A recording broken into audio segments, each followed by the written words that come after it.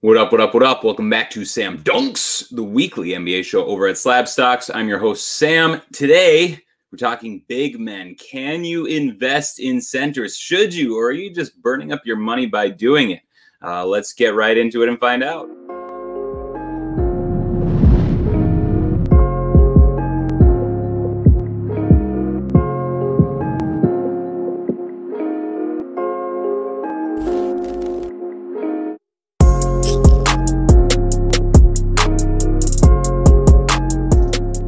So we're starting off by taking a look at one of the hottest players in the NBA. That's the Joker, Nikola Jokic of the Denver Nuggets. Not only has he been performing well on the court, he's also been a steady increase all season on the card market as well.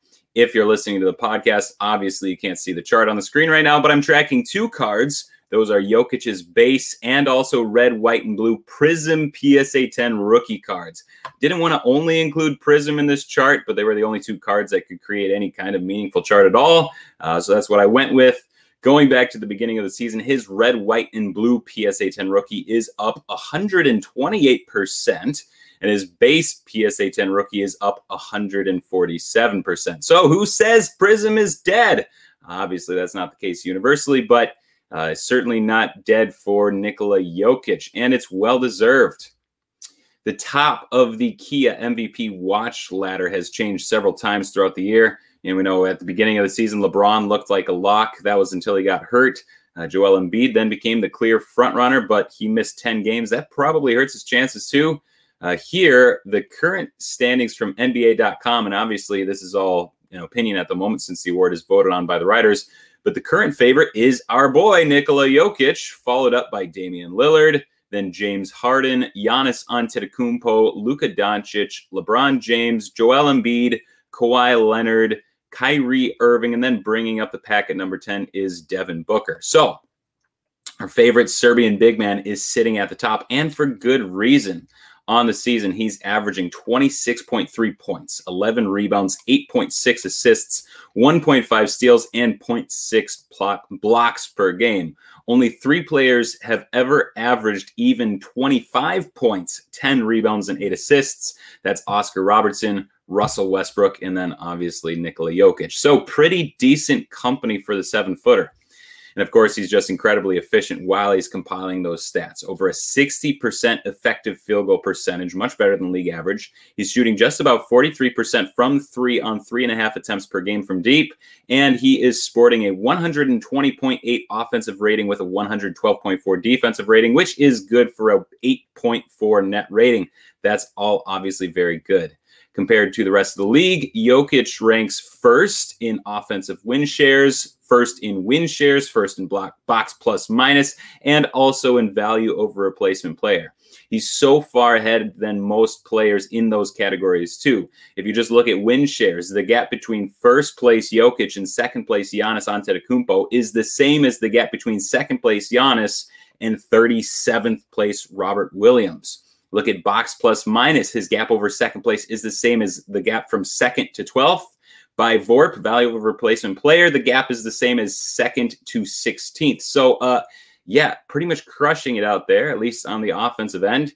And then by player efficiency rating, PER, he is in second place behind only Joel Embiid. Again, pretty good. So much deserved recognition for Nikola Jokic this year.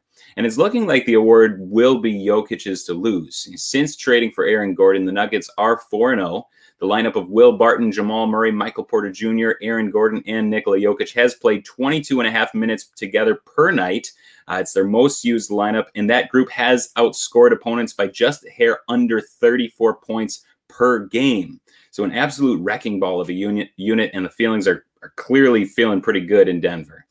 Now, that all brings us to the question of the day, which is, can you invest in centers? And obviously, Jokic is a clear yes. But who else could be? And what types of things should we be looking for? Now, in the past 10 years or so, 10 years or less maybe, centers have really been labeled in one of 3 categories. There's stretch fives, there's rim rolling bigs, and then there's the traditional back to the basket centers. For the most part, back to the basket bigs just don't really exist anymore. So we're really talking about the first 2 categories. There are the popular rim rollers in the league, and then there are popular stretch fives. And if I were to put out a poll, I'm not going to, but if I were, I believe that stretch fives would be considered the more attractive archetype for an investment, especially when you consider some of the names like Jokic, Porzingis, Karl Towns, Joel Embiid, all guys who are generally thought of as pretty stretchy bigs. Most people would say that the modern style centers are more attractive investments, and the association with that label is just simply three-point shooting. But that brings me to the question, who's really a stretch five? Credit for all of this thought exercise goes to Owen Phillips, by the way. He doesn't know who I am, but I do follow him. You can find him on Instagram and on Twitter at OwenLHJ or you can just go to his blog, thef5.substack.com. You can subscribe there and get the weekly email as I do. Really good stuff to be found there. His article from 2 weeks ago really got me thinking about this question. By the way, the data that I used in this slide is from that article too. So here's the premise. If you were to come up with an answer to the question, what makes a stretch five? I'm sure that nearly the universal answer would be just something along the lines of a center who can shoot threes, right? Now, the follow-up question, what's the benefit of a center that can shoot threes? It's not just the novelty of a fourth or fifth player that can shoot it from deep. The incentive for teams searching for those guys is that a stretch five should open up the paint for other players. I want to consider the Bucks, for instance. If the Bucks had a Clint Capella type of player at the five, and a traditional rim rolling center that really needs to be in the paint to be effective on offense, that would obviously have a very negative effect on Giannis Antetokounmpo since he needs that same area of the paint to operate. Capella taking up the paint, dragging his defender into Giannis's running lanes would obviously not be beneficial for the offense. So the Bucks bring in Brook Lopez, a big who can shoot threes and ideally take the opposing big somewhat out of the lane. So a stretch five is called a stretch five, not because he stretches the floor, but because he stretches the defense. And we have to keep that idea in mind because I'm going to bring up a chart now so that we can see which bigs are actually stretching the defense. And again, if you're listening on podcast, I apologize, but I'll be describing the chart as best as I can. Or if that fails you, just be sure to rate the podcast 5 stars, then go over to YouTube, subscribe, and thumb up the video and watch it there, please, too. So I've pulled up a chart. You are looking at 5 columns to the right of each player's names. The first 2 columns are regarding uncontested three-point attempts. The third and fourth columns are regarding contested three-point attempts. This is the methodology that Owen Phillips used in his article. The tracking data all comes from stats.nba.com. The uncontested means that the closest defender was over 6 feet away, and then contested shots means the closest defender was within 6 feet. So, for instance, let's look at that Nikola Jokic row there. He's at the top of the list. He's attempted 66 three-pointers with a defender nowhere near him. He's hitting those threes at nearly 50%. It's a 48.5% clip when he's wide open from three, uncontested. On the flip side, defenders have contested 86 three-point attempts from Jokic. He's hitting those threes at almost a 38.5% rate. So pretty good regardless of where the nearest defender is. But here's the point of this exercise. Comparing the number of threes that he takes uncontested to the number that he takes contested, he's more frequently shooting with a hand in his face as there's more contested jumpers. And he's leading all centers in this category, shooting 56.6% of his three-point attempts with the defender nearby. So the point is, Jokic could really actually be considered a stretch five since he's actually stretching the defense. The opposing big is covering him around the arc more often than not, dragging him out of the lane, opening up the cutting lanes for other players. And then it just goes down from there on this list. There are 6 players who are being contested at the arc over 45% of the time, and for that reason, I consider them stretch bigs. Those are Nikola Jokic, Kristaps Porzingis, Bobby Portis, Chris Boucher, DeMarcus Cousins, and Karl Anthony Towns. In my opinion, again, this is my opinion, those are the 6 that are true stretch fives since they're actually doing what a stretch five is supposed to do and stretching the defense. And then if you go down the list from there, and I should add that the next 5 names on this list, they're not just the next 5 overall. I instead went and handpicked 5, names that we currently, we generally consider more stretchy centers.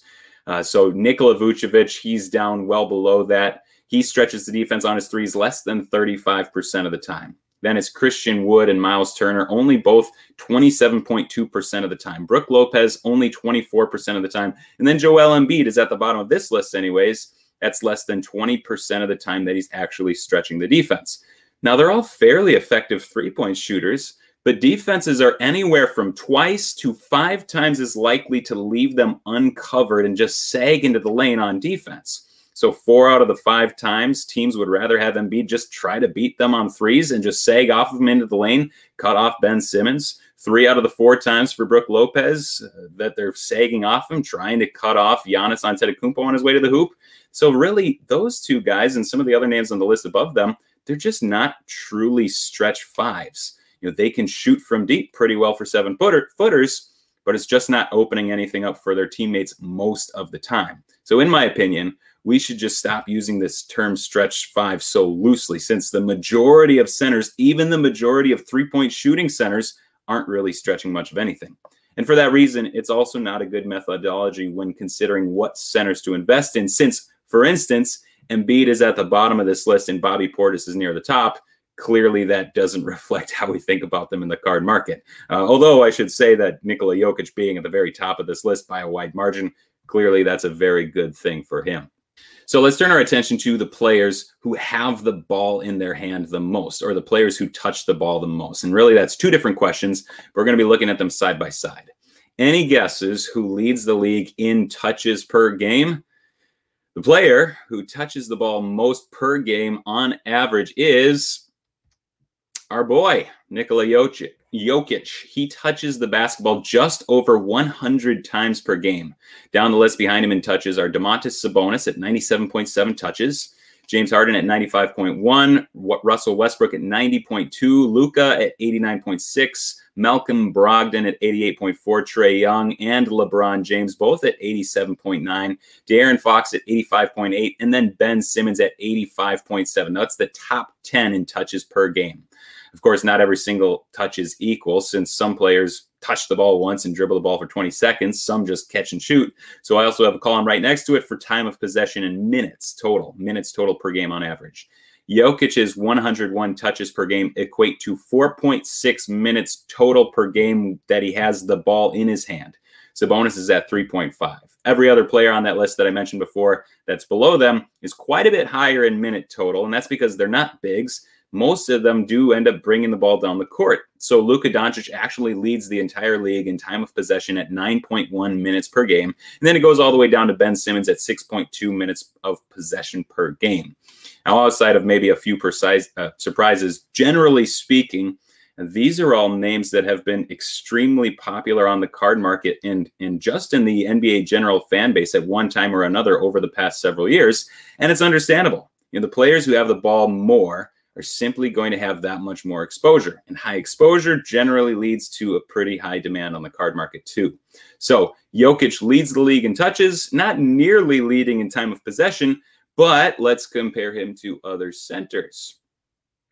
Compared with true centers, so I'm really just looking at players that play a majority of the time at the center position instead of a majority at the power forward. Some, split time back and forth. But compared to other true centers, Jokic is blowing everyone out of the water, both in total touches per game and in time of possession per game. There are only 10 centers in the league who touch the ball over 50 times per game. Behind Jokic in order, they are Nikola Vucevic, Joel Embiid, Karl-Anthony Towns, Bam Adebayo, Andre Drummond, Kristaps Porzingis, Mason Plumlee, Jonas Valanciunas, and Al Horford. Vooch is sitting at 76 touches per game, and it goes all the way down to Horford at 53.6. And then by time of possession, Bam Adebayo and Joel Embiid own the ball only 2/3 of the total time that Jokic has it, but they're at a healthy 3-ish minutes per game. So still holding the ball quite a bit for a center. Everyone else is below that on the list. Looking at touches per game, the first 5 names on this list are all in the top 50 of any position in total touches per game. So that's Jokic, Vucevic, Embiid, Towns, and Adebayo. They're all in the top 50 players overall that see the ball the most.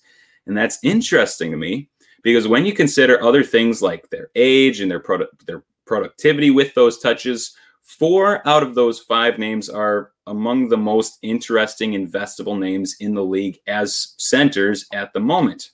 Obviously, I'm talking about Nikola Jokic at the top, and then Embiid, Towns, and Bam Adebayo. And here's my overarching thought on this whole topic. The easy way to approach this whole question, does anyone care about centers? Should we invest in centers? Are centers dead? And the easy answer is just to broad brushstroke the whole thing and say that no one cares about centers. But really, that's just being overly simplistic, and it's also incorrect. You do need to be more selective than other positions, in my opinion. But if a center gets the ball a lot, he can be just as attractive of an investment as any other position simply because people are seeing him do stuff on the court. With most centers, that just isn't the case. But some of the centers we collectively think the highest of, they're not all stretch fives. They're not all great defenders, but for all of them, the offense flows through them quite a bit more than most other fives. By the way, Domantas Sabonis, obviously he was one of the big surprises on the previous slide. He only plays center, according to Basketball Reference, about 18% of his possessions this year, and that's because of Miles Turner being on the team. That's why he's not on this chart of centers. If that pair suddenly, eventually got split up, he's suddenly a much more attractive investment, in my opinion, as a Jokic-light type of player. And I think he would start to get noticed as such. Especially if Jokic wins MVP this year as the first center to do so since Shaquille O'Neal, that'd open up the conversation for a lot of other guys that play pretty similar to him.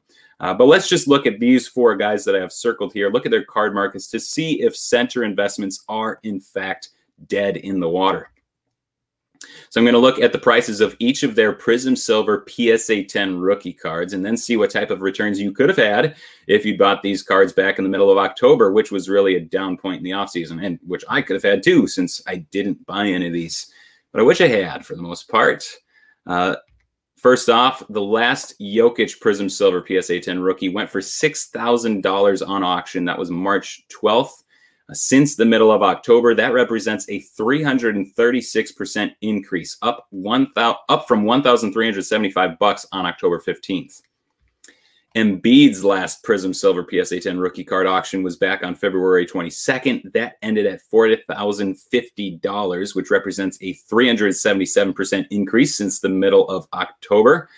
So two huge returns on two centers, which is understandable for both of them since they've both been frontline MVP candidates at different points this season. Next up is Bam Adebayo, last going for $610 on March 28th, only an 18% increase since the middle of October. Two things, the Heat only got bounced from the finals on October 11th, so the data points that I had to choose from were just immediately after that.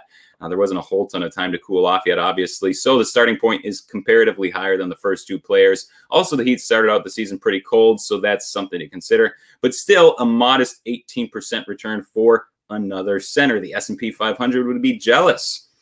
And then the last one to consider isn't a surprise, but it is also disappointing, but it's not a surprise. Does it present an interesting opportunity, which we'll get into in a second?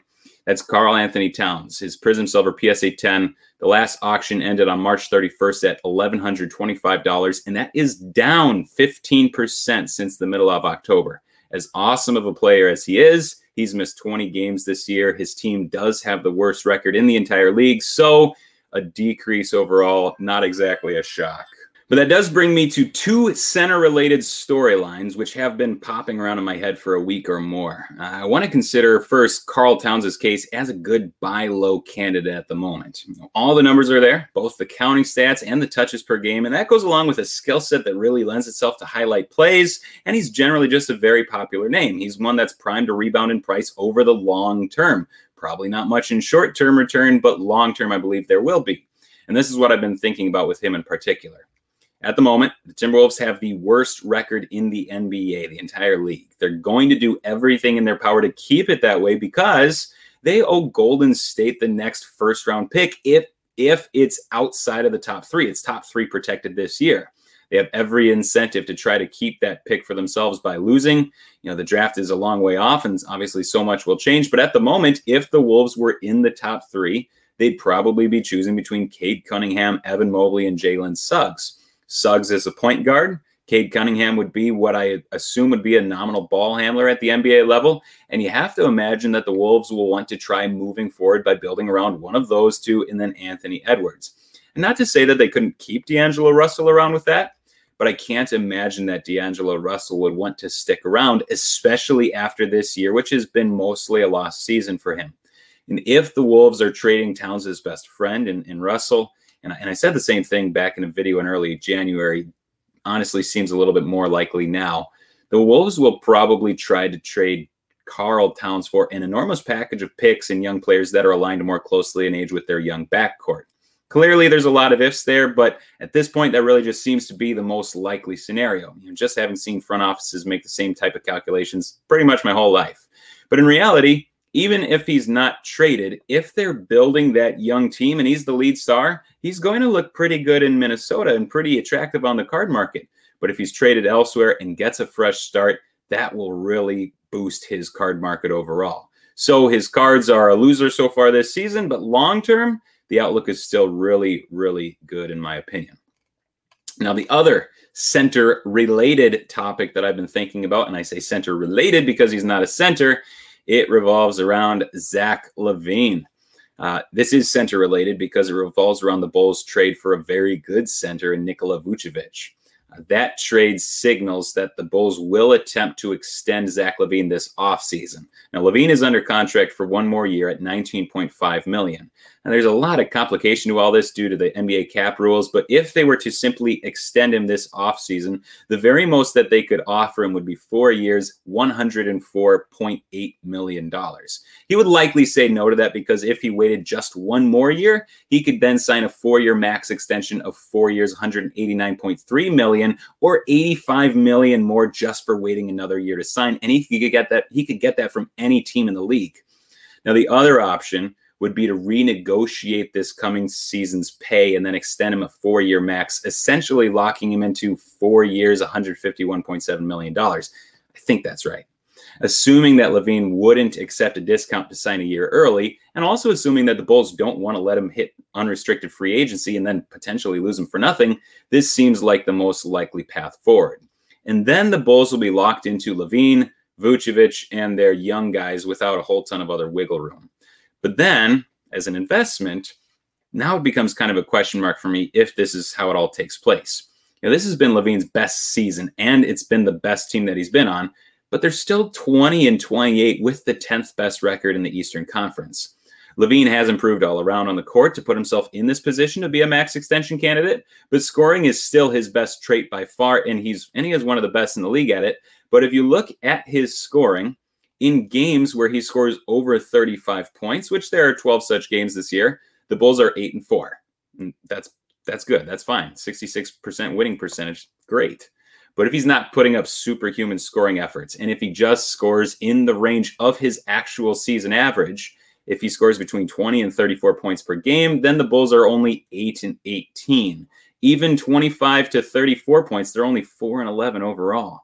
If he scores less than 20 points, the Bulls are 4-5. So basically, my concern is that he's extended, which would be great for him, great for his family. I'd be happy for him. But I'm not sure that we have much of any basis to assume that he would be able to turn the Bulls into a perennial winner with Vucevic. Patrick Williams is another important piece on that team. He'll be another year older, another year better. But will that be enough to ever get the Bulls into even the top 4 seed in the Eastern Conference? Really kind of hard to say, and I don't necessarily feel super well about that. Now, I am prognosticating again, but if the Bulls do extend LaVine this summer, I'm sure there would be some initial excitement that would probably make his card market spike, but I don't think of him as a super long-term investment. I'd be happy to sell if you were holding still then, and then just be happy with whatever profit you can get. Could be totally wrong about all that, but I just don't really think that I am, which is why I'm sharing it with you. So there you have it. Lots of stats today, lots of facts today, some guesswork, but it's all in good fun. But that is all I have for you today. I want to thank you for taking out the time from your day to watch this episode. I truly appreciate it. Don't take that for granted at all. And I'll see you again next week. Thanks again.